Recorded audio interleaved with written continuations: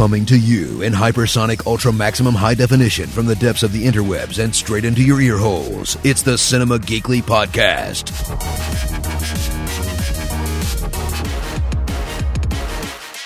Featuring all of the people's names I wasn't paid enough to say in this intro.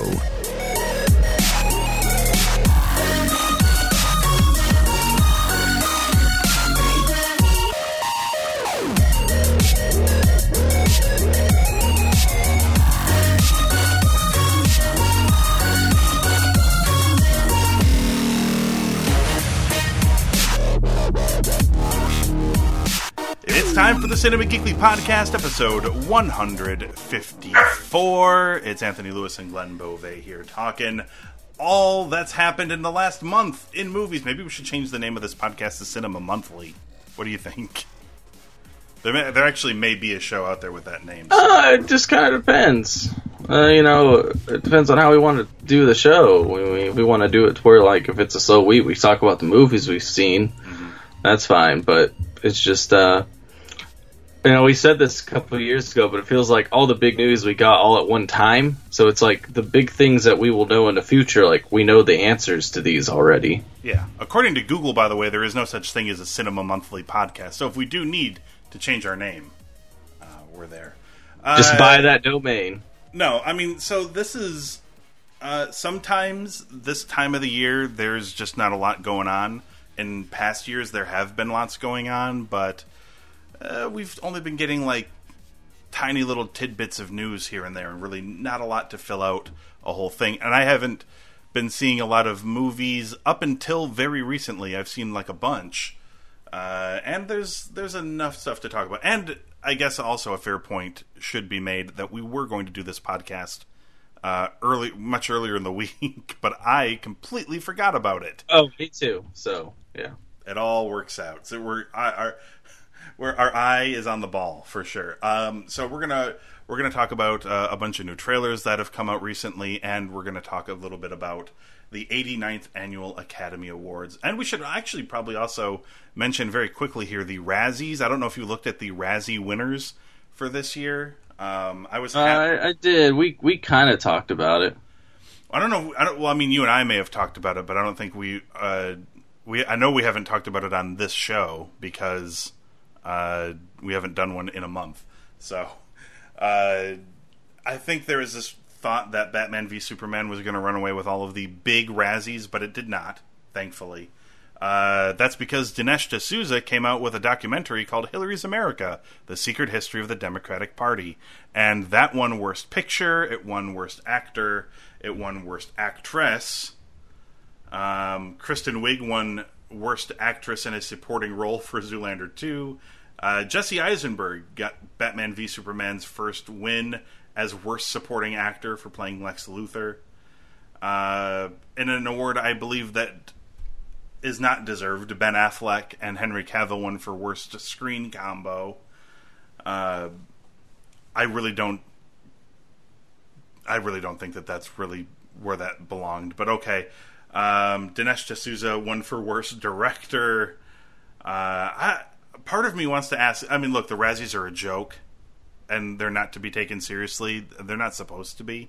It's not even a slight against them. I think everybody is well aware that they are self-aware. But should we be considering movies like this? Like Hillary's America? Should this count as, like, movies that get included for, like, Worst Movie of the Year? Stuff like that? Like... This just doesn't this sort of thing just amount to like a loose change like YouTube video that a guy just happened to get distribution for? Like, does that really count? The only problem I would have with that is if you're also not, which I mean, not saying that they didn't have. I think we didn't get a movie like that this year, but I feel like if you're going to nominate something like that, even if the movie is pure trash. You also need to be willing to look at the other side if you're going to go down that road politically. Yeah. That would be my only thing. I mean, I haven't seen it. I don't plan to see it because it's just garbage. But I don't want to. I don't. What's the thing South Park always says? If you don't take a stance, you can't get shit on. And that's the thing is, if you're gonna take a stance like this, then yeah, you can get shit on too. If you're gonna shit on everybody else. I just feel like, I mean, it's not like it's not deserved. I mean, the guy No, is no, an no. idiot, and That's this not. movie's Yeah, it's ridiculous. not what I'm saying. But yeah. It's I don't know. Worst prequel, remake, ripoff, or sequel went to Batman v It'd Superman. be like if you made a movie about like environment stuff and how like I don't know, maybe we need to kill off the beavers because they're pretty much just non-sentient beings of dust because of what they do to the environment, like that kind of shit. Like sure. whatever would be the really dumb left equivalency. Yeah. So Batman v Superman won worst prequel, remake, ripoff, or sequel, which it also probably did not deserve, especially in a year in which I'm looking at one of them. Especially in a year in which Independence Day Resurgence came out. Or Zoolander 2, because I've heard it is garbage. Yeah, and this is from people who did not particularly like Batman v Superman. Worst screenplay went to Batman v Superman. Okay, I can understand that. Yeah. The Barry L. Bumstead Award for the movie that lost a lot and cost a lot is a film called Misconduct, which cost $11 million to make and only made $15,150. What is this movie? Have you heard of that before? No, I've never heard of it. Who's in it?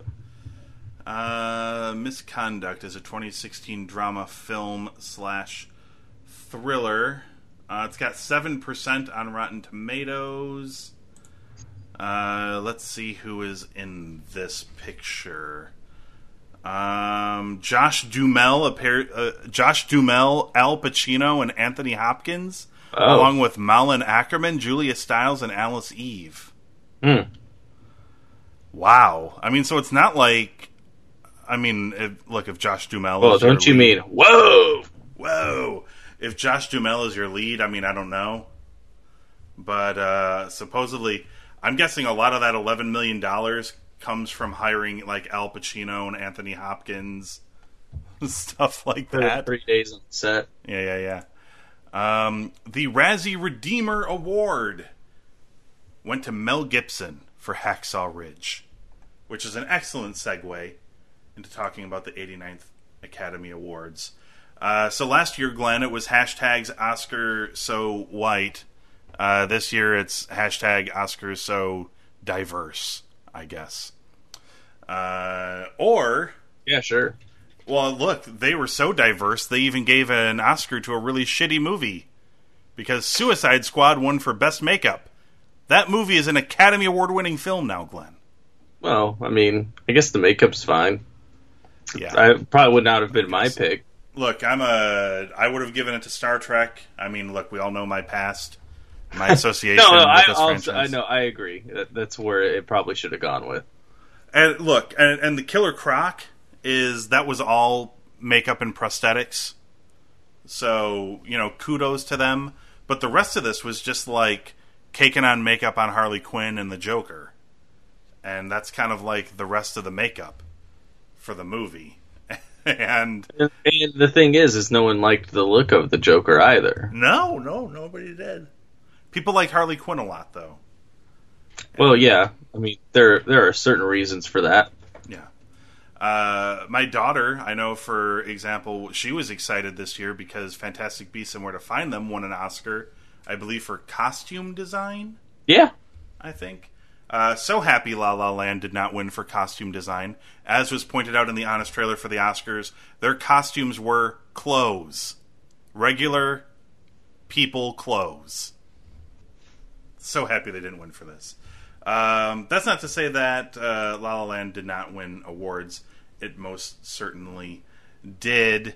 By the way, Best Visual Effects went to The Jungle Book, a movie I have not yet seen. Would you say that is a deserved win?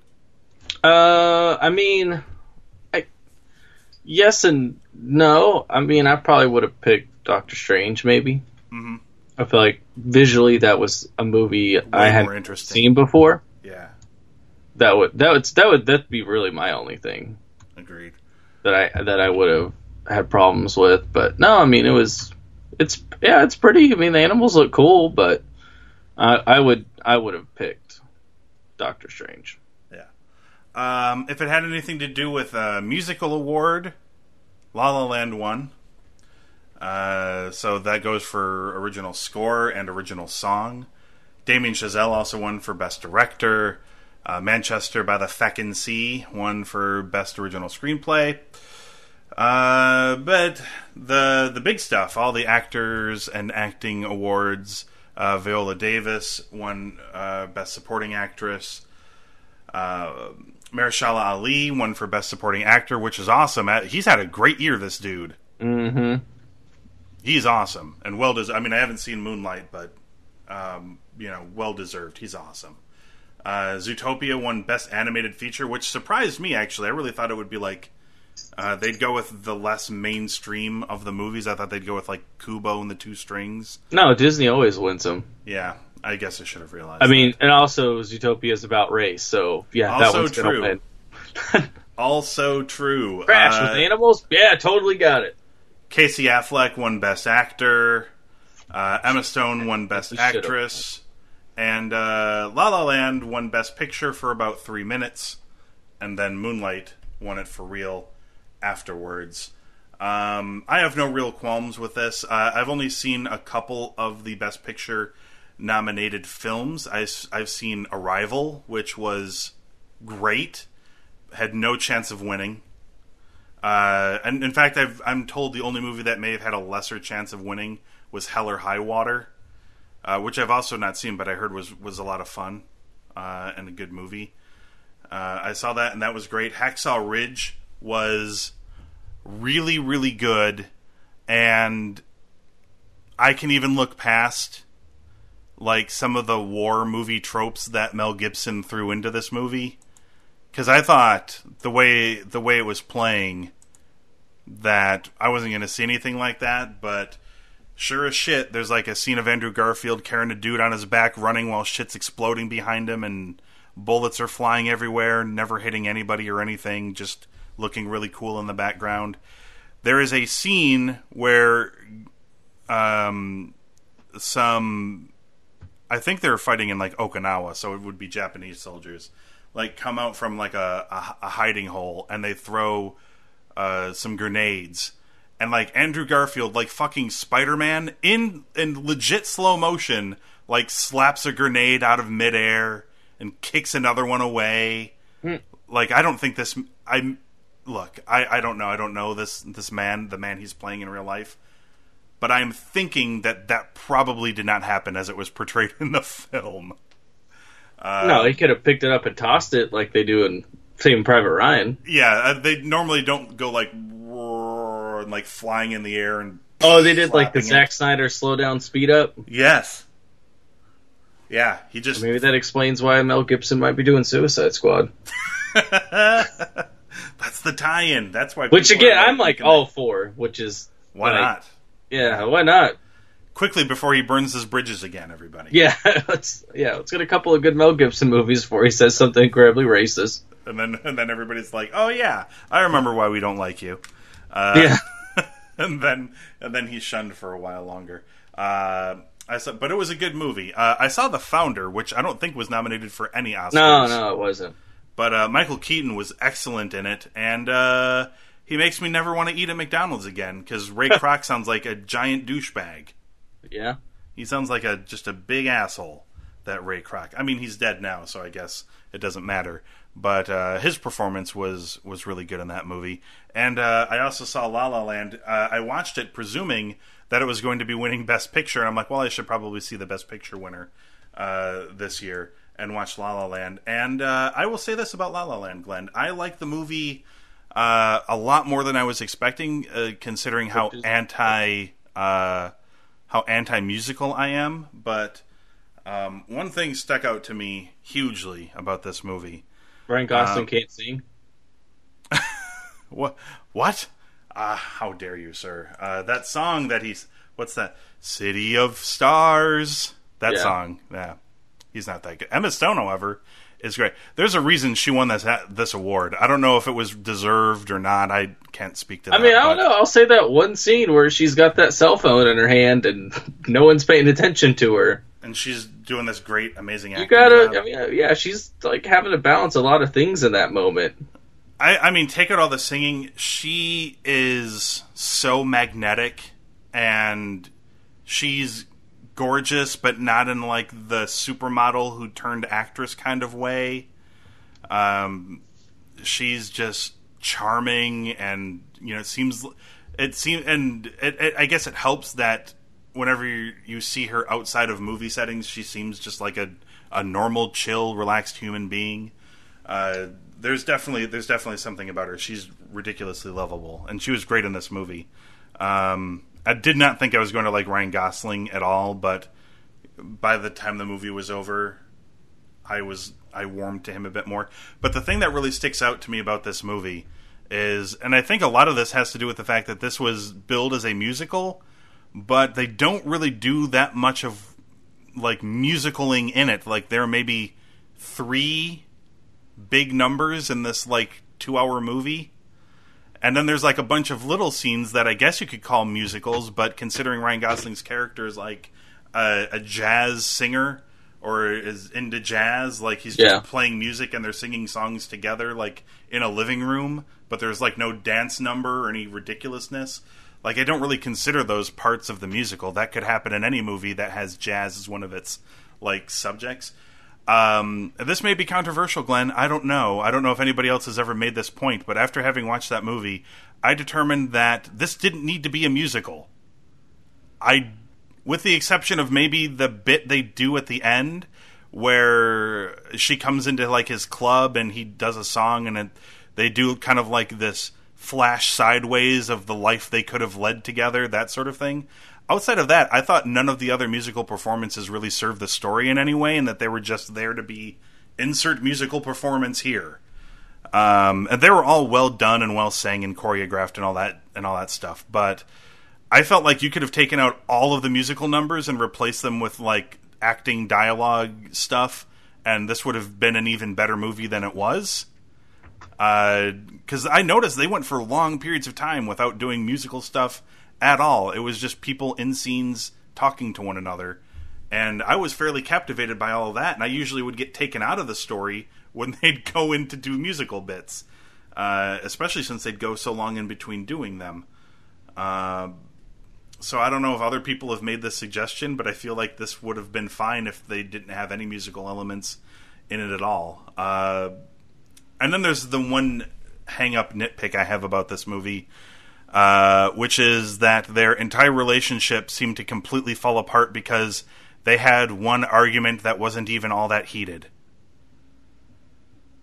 Which is a little weird. I know they had to move things along, but I think they had like one argument about things, and the relationship fell apart. The subtext is like, ambition's going to get in the way of love. Yeah. And it wasn't so much that they really loved each other, they loved things about each other. Yeah. Oh, what the other one could bring to the table for them, but not so much the person. Oh, and I would just like to point out, reading about this movie, because I had read some criticisms as well, although some of the criticisms struck me as odd. Like, there were a lot of people, like movie critics, who thought that Ryan Gosling's character was playing this white savior character who is the only one who can save the black person's music, which is jazz. And they're like, and then he succeeds in doing it, which I disagree with. I think it was John Legend's He makes a band. club, doesn't mean he saves it.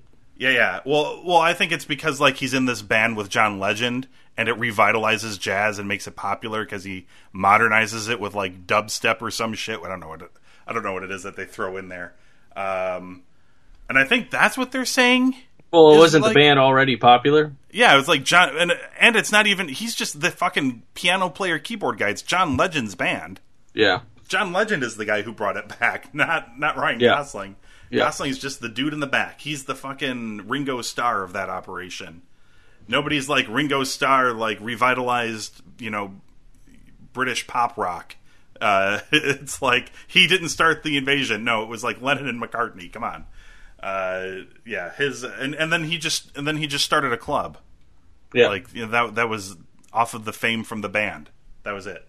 It was a good movie. Better than I was expecting, but yeah, I don't know if you feel the same. I don't know. How do you feel? Do you feel this had to be a musical? It just didn't strike me as like it needed to have those. Well, I don't think. I mean, you could probably no movie needs to be a musical.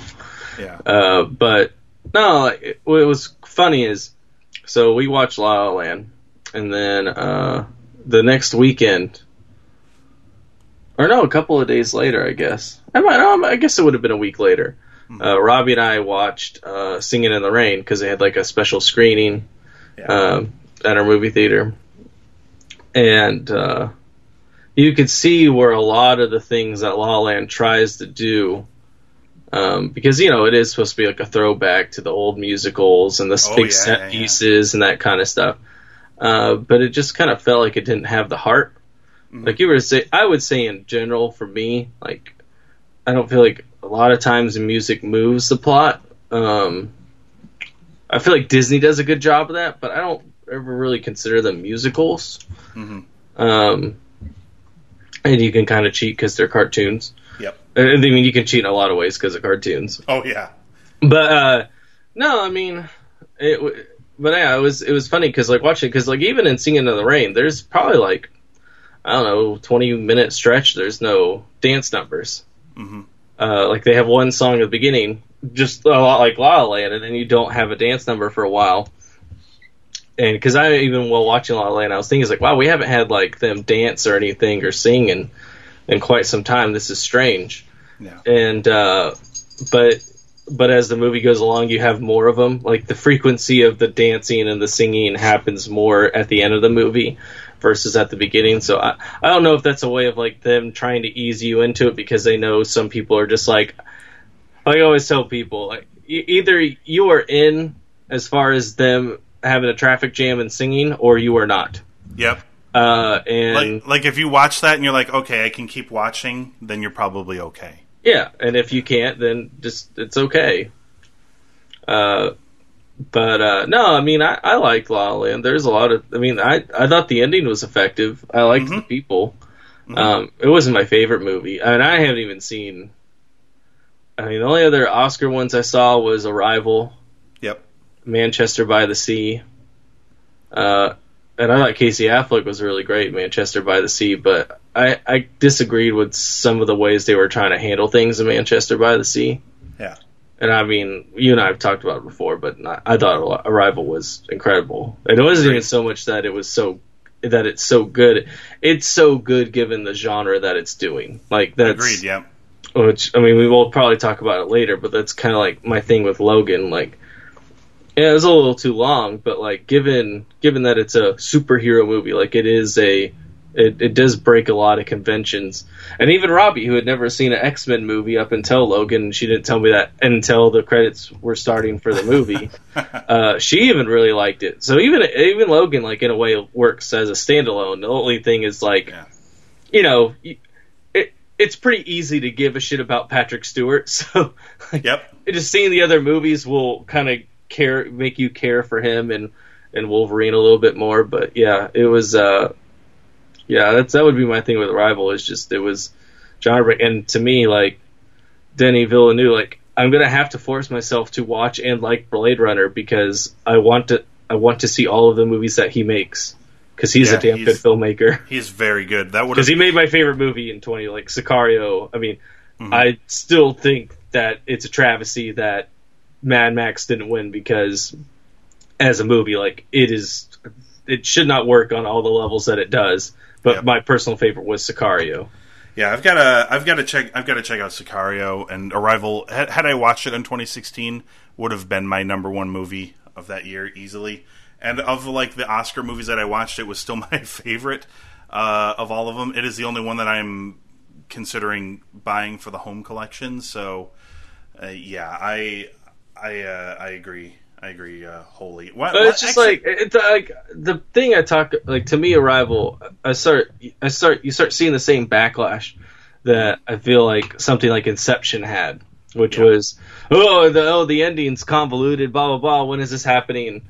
And again, it's like, look, it's just pretty wrapping paper. The movie is about communication, and if you can't grasp that because you're way too focused on the plot versus the theme, then like you're just getting in your own way. It's just like Inception. It's about getting over loved ones.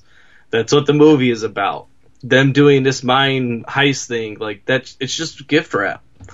It's in a pretty setting, but that's not what the movie's about. And I don't understand people, like, when it comes to some sci-fi stuff, Right. they can't get past that. Like, I always find it funny, like, everyone jerks off to Star Wars being about family, and it's like, well, some of this stuff's kind of stupid, but it's like, no, fuck, it's about family, it's relatable, we love it, blah, blah, blah, and then, but it's like something like Arrival comes out, like, oh, the ending's convoluted, I don't know how we could have that conversation with her whenever they were doing this, and it's like, well, that's not what it's about communication, how we can relate to one another, and once we can't do that, then we are doomed.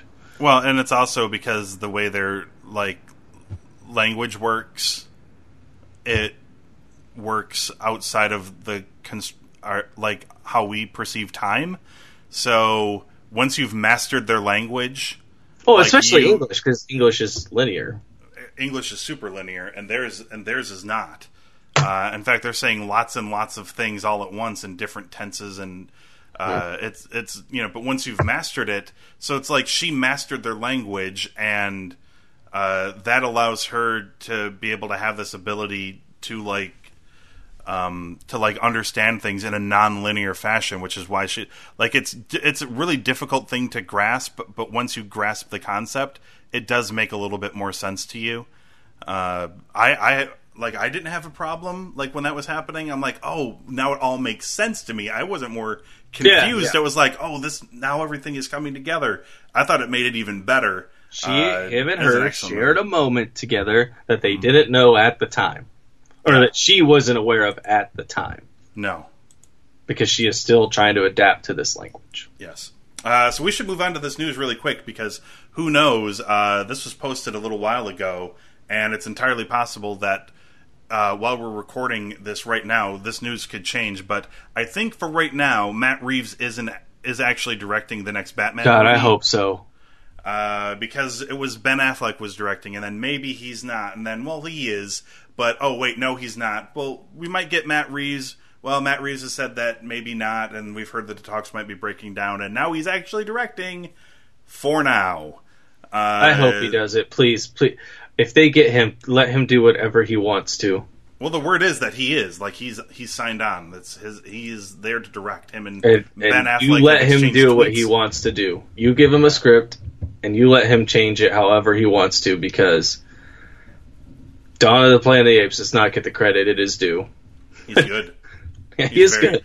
You and I will die on that hill about Dawn of the Planet of the Apes. I believe you and I are still. Quentin Tarantino. You listen to Quentin Tarantino, he will say that's one of his favorite movies this century, is because of the themes that it handles, and it's about monkeys. It's about CG monkeys. And look, you and I have been saying forever that Andy Serkis needs to at least be nominated for Best Actor, and it's never going to happen. But it's ridiculous that it's they're just going to bring him out every year in the Oscars whenever they get to the visual effects. They're going to have him talk about how great it is and all this other stuff, and they're never going to actually recognize him as an actor. Yeah, performance artist.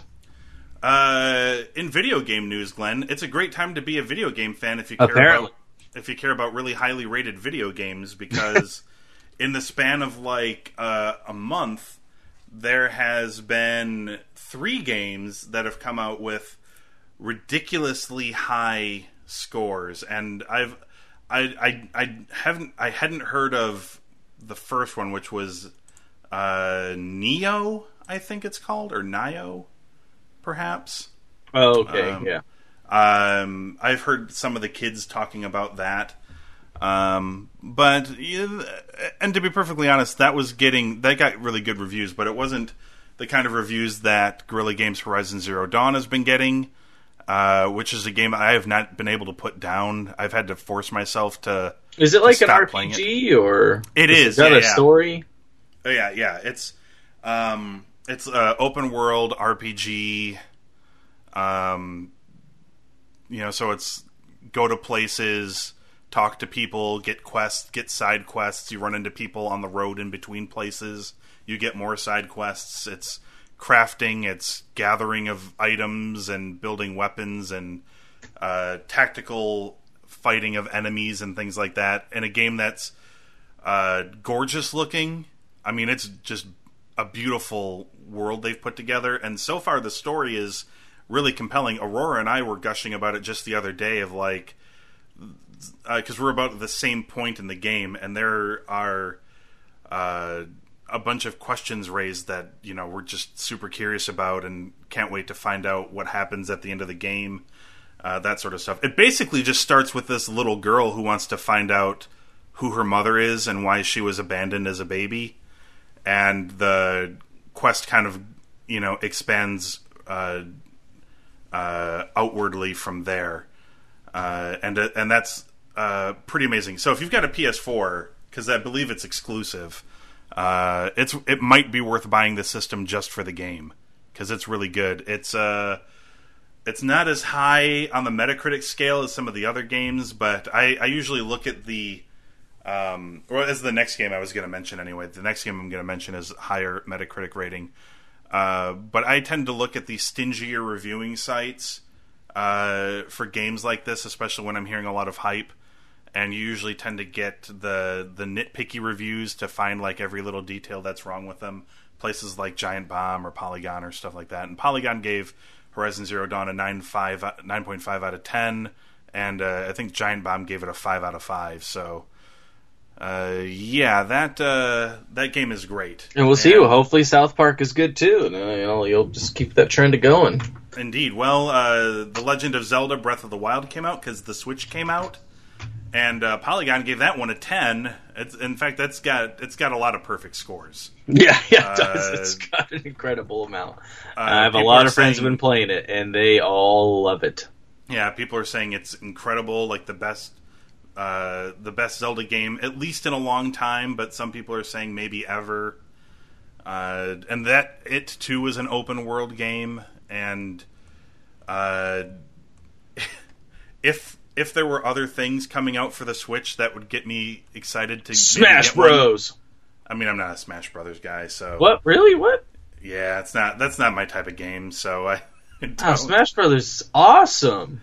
I don't really. Yeah, the only reason why I ever buy anything Nintendo is to play that fucking game. Yeah, like I'm almost all completely like story driven. A lot in my games, like I'll get the occasional sports title or something like that, but I'm really big into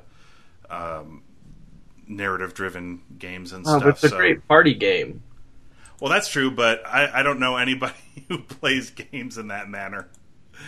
You gotta have better friends, man. I know. Well, I do. I have really good friends in the Cinema Geekly family. You guys all just live really far away. That's true. We do. We can't get together for parties to play games. And it would seem like an awful waste of money for me to go to Texas or for you to come to Michigan to play Smash Brothers. So. No, just move here. Well, I don't know. Maybe that's kind of loaded. Hey, no state income tax, man. That's true. So a shitload of trailers. Let's talk about those. The first one that came out, a good full-length look at Alien Covenant. Do you have any strong feelings about this? I noted here when I posted it on the Facebook page that I feel like if you enjoyed Prometheus, then you'll probably totally be 1,000,000% in on this. Because I felt like a lot of the tone and aesthetics from Prometheus are being carried over. And obviously, like, at least one major character or two is also being carried over, so they're not completely forgetting about that movie that's a sequel, but they're just... Well, isn't it like when they land on the planet, all the stuff that's planted, it's because of David? It is because of David. Like, he's the only life form on the planet. Yeah. Yeah. And this crew seems to have their own David as well, so... But yeah, what did you make of the trailer? How does it look into you? Yeah, I agree with you on that. And it also kind of feels like they're trying. It's trying to be Alien and Aliens. Like it looks like really action heavy, but they're trying to do like. It feels like within the ship itself, they're trying to make it claustrophobic. Yep.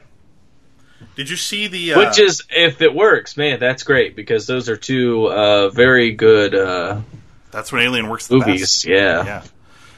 Did you see the? It's like a 4 or 5 minute clip they put up on YouTube as well of like. No, I didn't watch the Last Supper thing.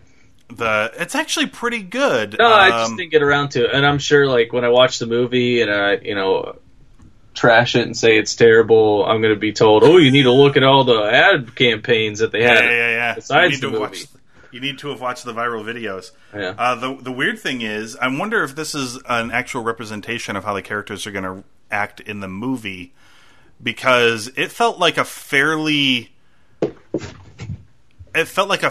natural like scene, like the way everybody was interacting and talking to one another. To me, it didn't feel like.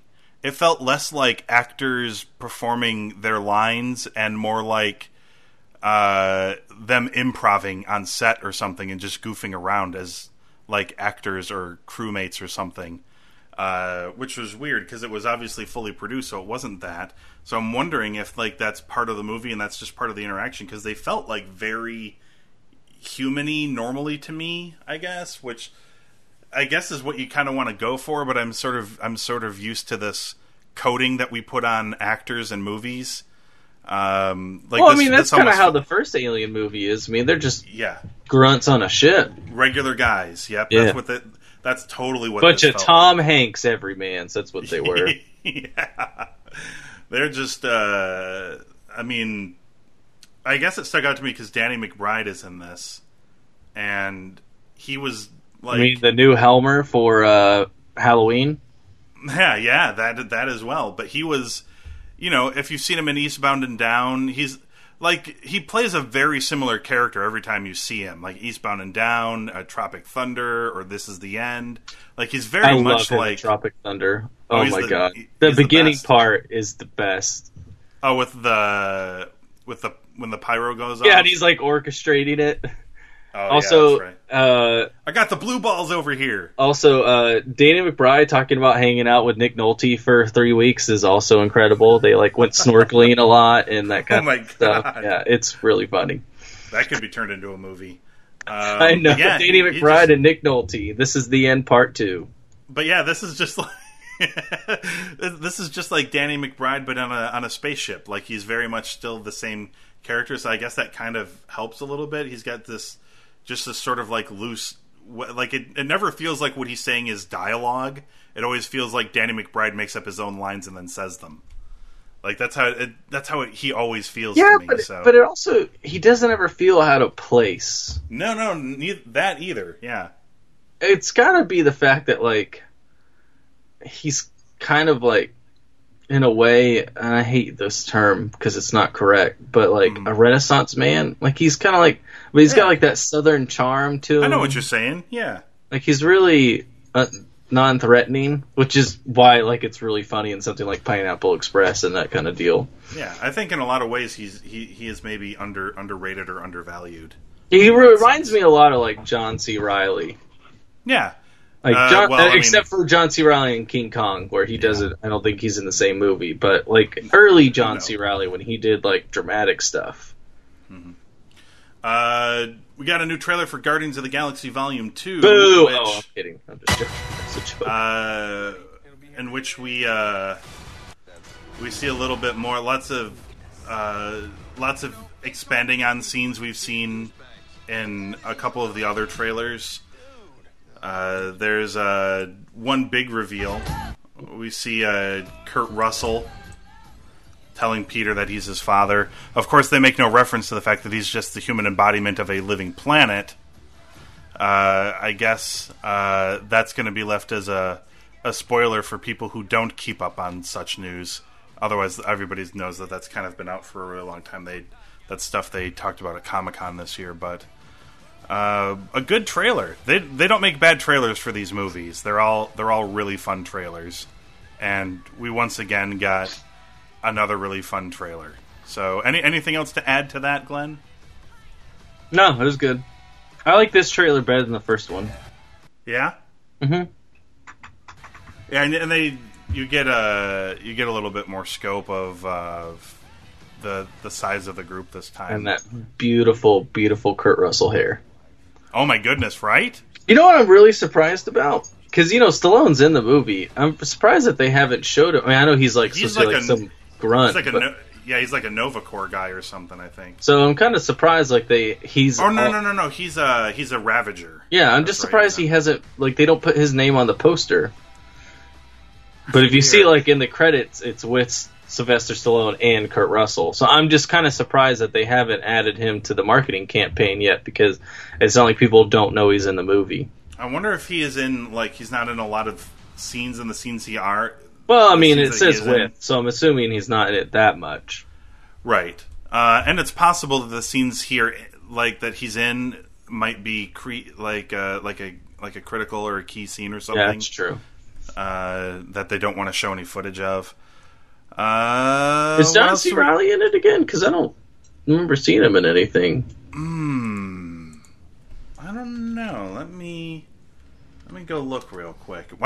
Instead, Glenn, why don't you enlighten us about your thoughts on the newest trailer, which is a first full-length look at Pirates of the Caribbean: Dead Men Tell No Tales? I'm just glad that a lot of the trailer was Jeffrey Rush, and looks like him and Silva are going to be in the movie together a lot, or I hope so, because that's going to be great as far as when they chew up the scenery. I said Silva, didn't I? He's this character from Skyfall. I'm surprised that's the first time I've done that. And I think, did I say Anderson Silva? Because that's an MMA wrestler. Whatever. Yeah. Whatever. He's an MMA guy. Sorry, I was trying to talk fast because you're typing. You had said, I think in the post, like, if it wasn't for Jack Sparrow, like, this might be a fun movie, but it just seems like a lot of it's going to be forced with him. Mm-hmm. I mean, I did chuckle at the end of it where he is trying to tell him to, like, shut up so she'll take off more clothes. Like, that was pretty funny. Like, that's a good use of Jack Sparrow. You know, it's being sleazy like that. But it's weird if this is supposed to be, like, the end of Pirates of the Caribbean, that they're, like, introducing yet again another new young couple to try and replace Swan and Davy Jones replacement. Which is weird, because Orlando Bloom is in this movie as well. Yeah. I don't know why they just didn't get Keira Knightley. I mean, maybe they couldn't. Maybe she's like, I'm staying the fuck away from this. Yeah, I don't know. She's doing more prestigious work, like Jack Ryan, Shadow Recruit. Is that what she's been up to? No, I mean, she was in that last Jack Ryan movie a couple years ago. I mean, I don't know what else she's up to be perfectly honest. By the way, to answer your question, John C. Reilly is not in the new Guardians of the Galaxy movie, even though Glenn Close is as Nova Prime. Oh, okay. And it should also be noted that Sylvester Stallone is listed here in the cast, but he is one of... there is nobody else in the cast on IMDb that doesn't have a name next to their character. Sylvester Stallone does not have a name next to his character. He doesn't have a character name next to his credit here, which also has me wondering if maybe he is playing some other, like, a character that maybe they don't want spoiled, because Judge everybody Dredd. else. Oh my god! That would be incredible.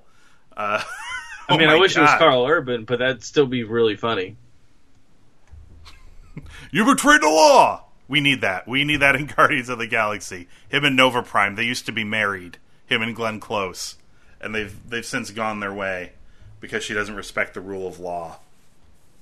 Or if he's like a Ravager, but he's like the truck driver version of it, and he just sits there and works out that one arm and does arm wrestling competitions. Oh man, with a backwards hat on. Yeah. We could. He's got a kid. I don't know how much more over the top we could take these Guardians of the Galaxy movies, Glenn. Look, I don't know. If you got Stallone, you got to use him, man. Yeah. Just like if you get Nick Cage, like you got to use the Nick Cage. Oh my god, how have they not put Nick Cage in a Guardians of the Galaxy movie? Well, isn't Jeff Goldblum in Thor? Yeah, Goldblum is in Thor Ragnarok. Yeah, he's the. You gotta get Cage in one of these. Not like one of the grounded Marvel movies, like the space ones for sure. He could be in Doctor Strange. Yeah, I don't know how. I mean, I don't aesthetically it probably wouldn't work, but fuck it, why not? Yeah, perhaps have him be Moo. You don't need. Yeah, Benedict Cumberbatch to do it. Getting paid twice. You don't have to play every role. Or the joke that Stanley Kubrick made about Peter Sellers. We got one actor for the price of four. So what you're saying is my take on this Pirates of the Caribbean trailer was fairly dead on when I thought this would be a really fun movie if you take out Jack Sparrow. Yeah, yeah. I'm going to see it because I've seen the other ones. Yeah, well, I mean, at the very least, they're pretty to look at. Yeah. I mean, and look, I put in here at the end that I'm holding out hope that they're maybe going to do something with the Jack Sparrow character, especially if this is supposed to be Well, they're making him look young. They do that. Well, yeah, there's definitely a young Jack Sparrow in here for sure. But what I'm curious about is, will they actually do something with this character? Will something happen, change, evolve, anything, something? Because it has been the same character for 4 movies with very little change whatsoever. And, this is as a result why I'm on the Barbossa fan club. He's the best character in all of those movies to me now. He is. Oh yeah. I mean, his scene of doing a wedding around a whirlpool it's incredible. Joy. While helming a ship and shooting at people and the people are fighting on the deck of the ship as they are being married by Barbossa. He's having so much goddamn fun. Yeah. Johnny Depp's thing is it's whatever it is, but at least stuff like the Barbossa character, for me, he's Johnny done Depp things.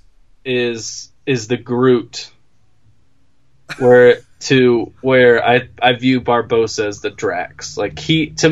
Drax is the one that steals all the stuff. That he's the one I enjoy the most. But for whatever reason, yes, I know the reason, but all the masses they all go to Groot and Baby Groot. Yeah. I mean, look, I love Groot too. In fact, I don't even know. Again, I don't mind Jack Sparrow, but again, he's kind of the one propped up. But that's not, to me, that's not the fun one. I think for me though, that comparison doesn't work because we've really only had. I mean, we're about to have 2 movies with Groot in it, but at least one movie was with a big Groot, and this one's going to be with a tiny. Well, no, I just Groot. mean in popularity. We've had this, right. Oh, right. As far as marketing. We've had the same exact Jack Sparrow for 4 movies with no change whatsoever. And I feel like if we'd just gotten the same old Groot stuff with the same Groot shenanigans every single movie, that would probably start wearing thin on people as well. But even Groot seemed to have some sort of character development. Yeah, but Jack Sparrow never ignoring the plans and just going through with it early. I don't know. Breaking out of a prison or throwing a bomb down a tunnel that he can only fit through. Would you like to give your thoughts on Logan, other than the fact that you've already mentioned that it was about 2.5, or not 2.5 hours too long, about maybe a half hour too long? Yeah, I mean, it's good. I mean, it really just... Any big surprises in it, other than, obviously, you were telling me about an ending that maybe we shouldn't spoil so soon after the film's release? Yeah, I mean, I will say... I mean, I can't... The things I really liked about it, I can't say without spoiling it. So, okay, what would you say performance-wise? How did the movie? How did I thought everybody was really good. Mm-hmm. What about the young lady? I thought the kid was good. Yeah. She doesn't have to do a whole lot until towards the end, but I mean, she's fine. But I think Hugh Jackman's really him anytime, which is a good chunk of the movie. Anytime him and Patrick Stewart are together is great. And even Stephen Merchant as the albino, those 3 do a really good job of playing off of each other. And Boyd Holbrook, which I need to watch Narcos because I think he's the good guy in that. But and he's a good bad guy in this. Because it's funny because he throws all the grunts out to do all the work, and he's afraid to fight these people, these mutants. So he's cowardly, which again makes you want to hate him more for how weaselly he is. But yeah, it's I really liked it. And even just people when they go to the farmhouse and that kind of stuff. It's just there's a lot of characters that you really like and dislike it, and the fact that they're horrible people. But it was good. It was really, really good. Mangold is the guy who also did the Wolverine. Would you say this is an improvement? Yeah, this is definitely an improvement. I feel like this one was the studio because of how good Deadpool was. I feel like as they were shooting this, they're like, you know what? Let's let them have it. This is it.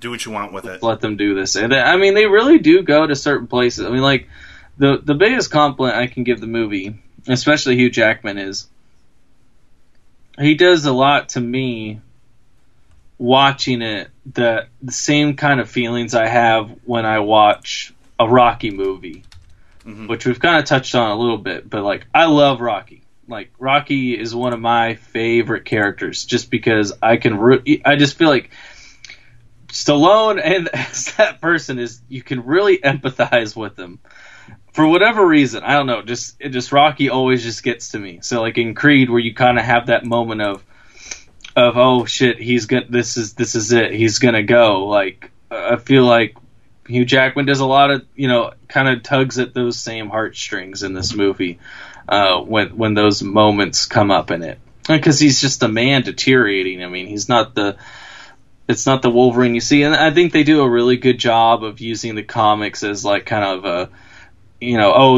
some of this happened, most of it's a farce, and it's just like, people really fucking die. Like I just think they do a really good job of having Hugh Jackman just show that pain that he's gone through. I mean, he really is just a haggard old man by the end of the movie who has just seen some shit, who has had way too many people die around him. But yeah, no, it's if this is it, this is his last one. Like I really think it was a good movie. I mean, was it perfect? No, it wasn't the best thing, but I feel like what we're talking about with Arrival or even something like The Dark Knight, like I feel like it's a genre defying movie. Like it just, whereas Marvel with Iron Man and that kind of stuff just perfected it.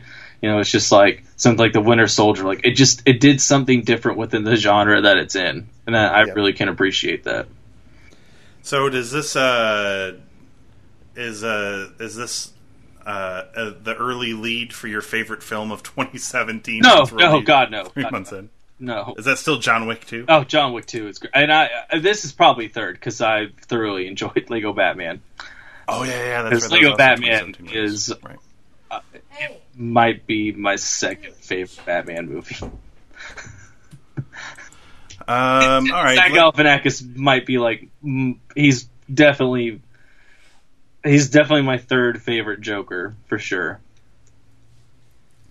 Oh yeah, that's right. I keep forgetting like he was the Lego Joker. Yeah, does he even do a Joker voice in that movie? Not really. I mean, you can tell it's him, but it's just the way they handle material. It's really tongue in cheek. It's a great satire, but like they do a really good job of bringing to light some of the psychological issues in a fun kid way, but like. There's real soul searching that needs to be done within, people, and I think they do a really good job of having Bruce Wayne come to grips with who and what he is. Like it's underneath all the sugar, like it's, there's some protein and things that the body needs. It's the food pyramid of films. Yeah, it's good though. I really like it. But yeah, no, Logan was good too. It's about 30 minutes too long. They could have cut out some parts. Yeah. I was stunned when you told me it was 2.5 hours. I think it's actually 2:15, but... Oh, okay. Like I said, it really, to me, it didn't feel that long, like, watching it. But, like, at the end, you're like, I think we could have trimmed down as far as him tracking the kids down. Like, I would say the third act, like, some of it I think you could have trimmed some of the beats. There were a little unnecessary setups. Like some of the setups were like for big dumb people who need to be hand fed certain stuff. Oh yeah, that's right. Now we're going to the part where this thing happens. Well, it's like, okay, so please keep an eye out. So you for instance, so you see a drone. Yeah. Because they find out where the kids are, and then it's like the kids are going to escape. And the drones are going to, obviously, it's like, oh, someone's watching them. But then they do another scene after that where Logan wakes up, all the kids are gone, and he's looking through these binoculars, and he sees the drones following where the kids are going. And it's kind of like, you didn't really need that. Like, I don't think you need the whole, like in Phantom Menace, like if you see the scouter go out, it'd be like if you saw the scouter go out, but then also had to find the character see the scouter as it went out. Like it was just like, you don't need to do that. Yeah. You can just presume that the scouter found the person. Being worried that the kids are gone, I think for me is enough of a reason for him to want to go find him. They show like the trucks go by, but like having to see him follow where the drones are going and then seeing the trucks go down the road, like I don't think you need the drones, you just need the trucks, because to me the drones is like, oh, we know where they know where they are. Like that to me is enough. So what would you give Logan if we were gonna grade this film? A solid 4 out of 5. That's not too bad. No, it's really good. That's a recommendation, everybody. I will say, like, the performances in it are really good. And, Patrick Stewart, man, he, He's good. It's really tough to watch at first. Really? Given what you always have seen him as, Professor X, like, it's tough to just see a man pretty much, he's just spouting off lines, and because he has, like, he's kind of developing dementia, and he has seizures and that kind of stuff, so it's like... That sounds horrible. You see the leader of the X-Men, like, have to be treated like a child. Yeah. And... and then of course the Wolverine's getting older, and he's got all these cuts and these scars, and he's not healing as quick, and he's got to wear readers to these little cheater glasses to be able to see things on his phone, and he's forgetting how to read. Like, they just do a really good job of, like, these people that have been built up as these heroes, and just kind of bringing them down to a low deconstruct them a little bit, and seeing how they can fare, like, not at their peak. Like, it's just... That sounds fascinating. Actually, it's a good movie. It's not perfect. There's definitely some issues with it, but I feel like the script in itself, like, I'll probably have to watch it again. But I didn't really notice a whole lot of plot holes. Of course there's going to be plot holes because it's a fucking superhero movie. There's going to be some bullshit science that's going to make you be like, well, that's going to happen. But no, all in all, I thought it was great. As far as being the best X-Men movie, maybe? I don't know. I love X2. Like, X2 I just think is great. So I would definitely say this is definitely the best. It might be the best reviewed one. X2. It may be the best reviewed one. Logan is currently trending at 93% on the Tomato Meter with 231 reviews. With the consensus reading that Hugh Jackman makes the most of his final outing as Wolverine with a gritty, nuanced performance in a violent but surprisingly thoughtful superhero action film that defies genre conventions. Also, you can, in this movie, things you and I have joked about, you could really see where a Last of Us movie could borrow a lot of things from this. It really, really would work as a Last of Us movie. Guy gets stuck with kid that he doesn't want, who he's supposed to be a father figure to, that he's not the father of. Like, there's a lot of similar things with Last of Us in this that, if they made a movie, man, it could be really powerful. And the little girl is tough as nails, that sort of thing. Yep. Yeah.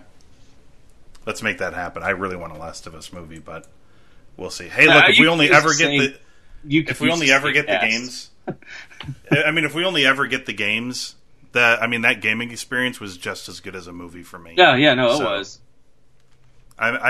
We may be getting to a point where I don't need movies to be made from my favorite video game franchises for me to further enjoy them. So it doesn't matter. Agreed.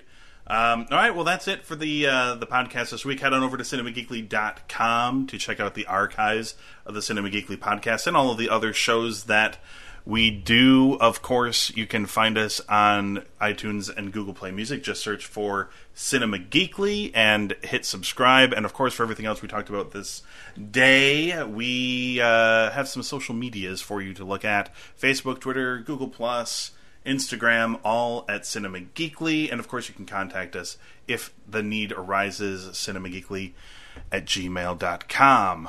I think we should be doing more shows very soon because a lot of big movies are coming out in rapid succession. I'll definitely be on The Following Has Been Approved. We approve it. In a couple of weeks. For Beauty and the Beast? I better be getting an invitation for that. Mm-hmm. Jacqueline Gillian, you hear that?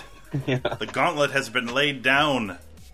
And you'll be able to hear that as well if you're subscribed to the main Cinema Geekly feed as well. That also shows up on there. So check that out as well. All right, so for Glenn Beauvais, I'm Anthony Lewis. We will be back sooner, hopefully, rather than later, with another Cinema Geekly podcast.